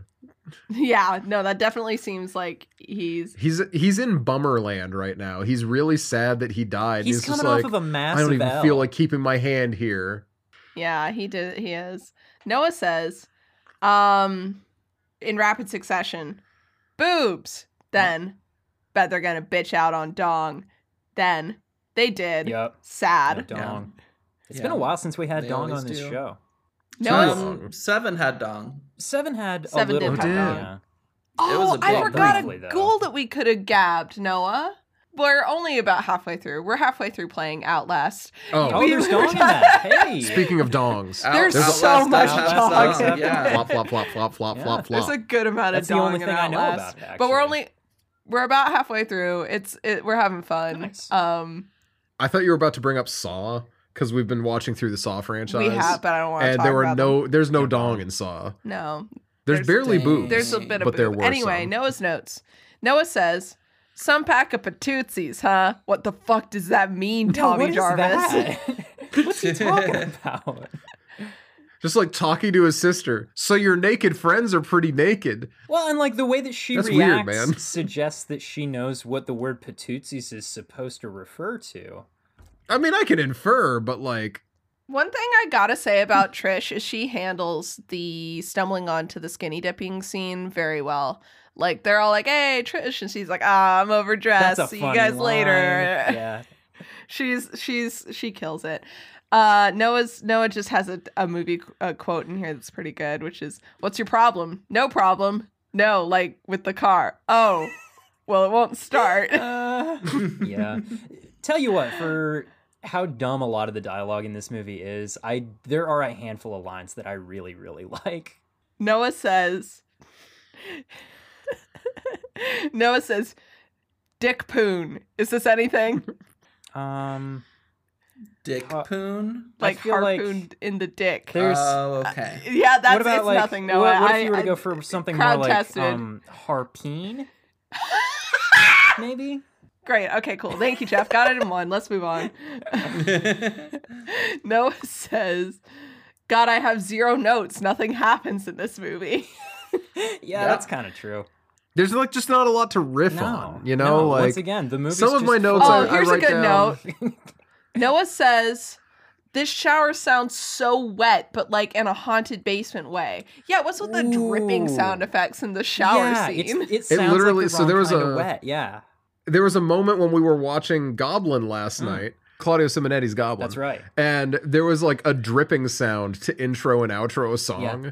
And I lean over to Nina and I'm like, oh my God, just like in Friday 4. Anyway, Noah says, oh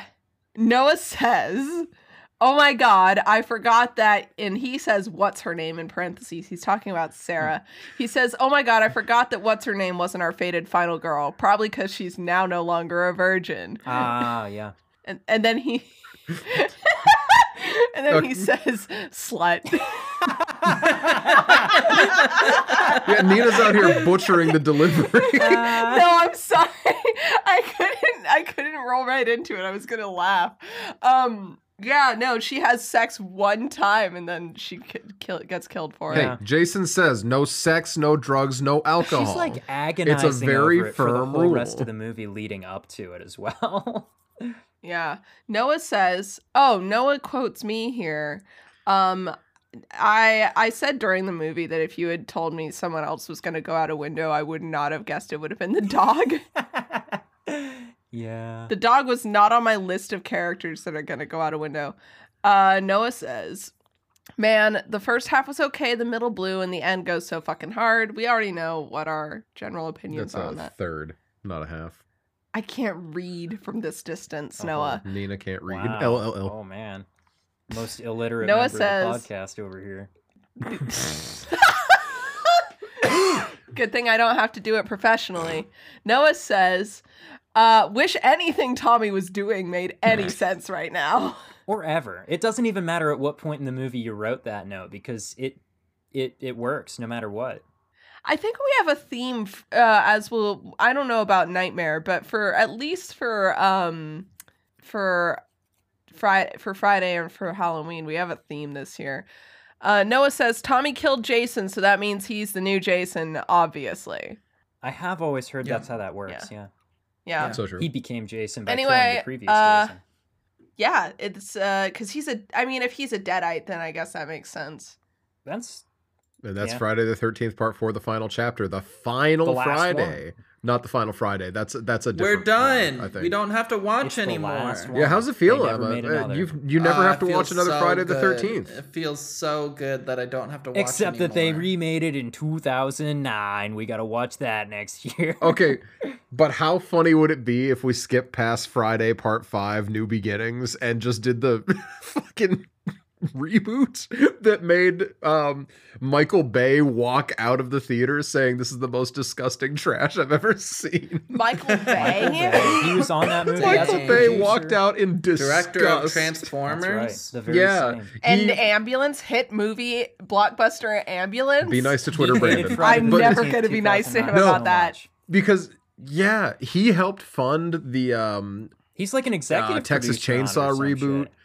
Yeah, he was executive producer on a lot of horror reboots, Yeah, and they all he was sucked. so mad at the Friday the 13th one, See, here's the thing about Friday the 13th. which is wild 2009. because objectively it's fine. See, okay, here's the thing about it. I never watched the whole thing. I never finished it because I hated it so much, but the first half hour of it, okay, Michael Bay, the first half hour of it is a perfect Friday the 13th short. Like everything up And then to Jared the, Padalecki comes everything in. up to the title drop, the first half hour before the title drop there.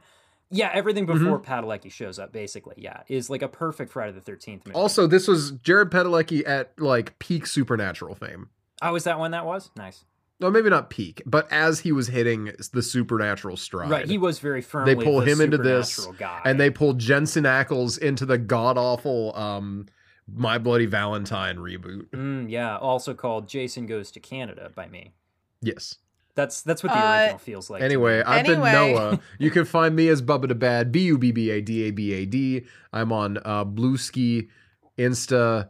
Yeah. That's pretty much it right now. Aw. Let's be real. And Letterboxd. And Letterboxd.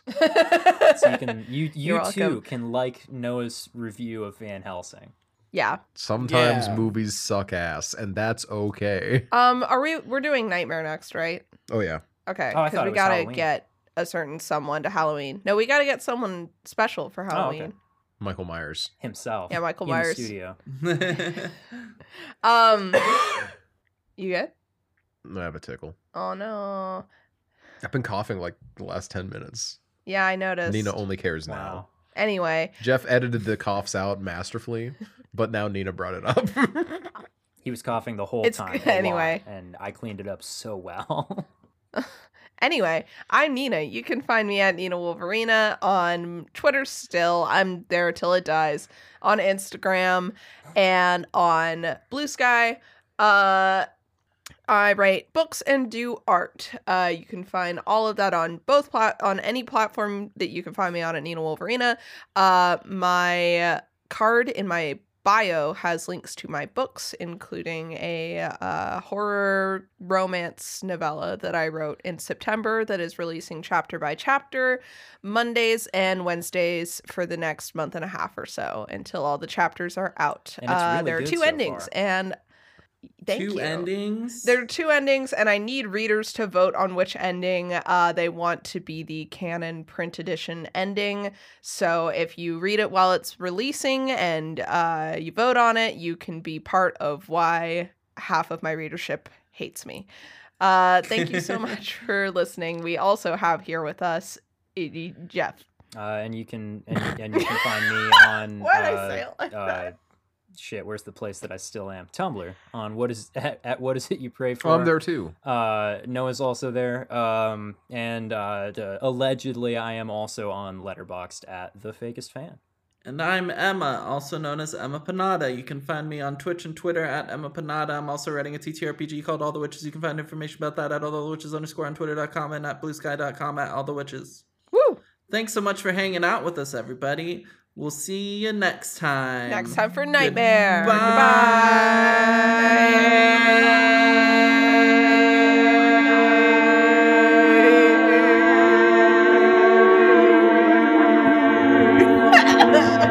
Goodbye.